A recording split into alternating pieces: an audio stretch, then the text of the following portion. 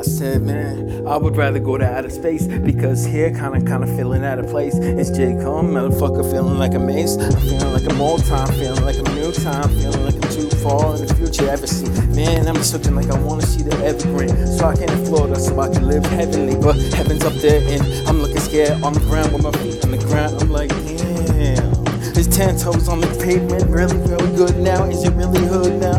Do we wanna be hood or do we really wanna be understood? I think understood is the best word to compare, but we really wanna do in life, and that's just be a fluid life, man, and just live with existence and have no retention and worry about pension later. No, we doing favors for all the people because we all just equal, man. I'm gonna go to Mars, I bet they all just start living on a steeple and go through jars and have golden credit cards and bridges that take you space and leave the galaxies a different place, and bitches with 3 titties in one place. I will touch them all at the same time, smile, and then when I reach cloud 9, sit there for a while.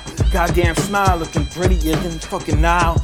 I'd be an Egypt too, acting like I'm in ancient times. Unbelievable, man, but it's so see-through because the 3 titties there, looking like Arnold Schwarzenegger pair.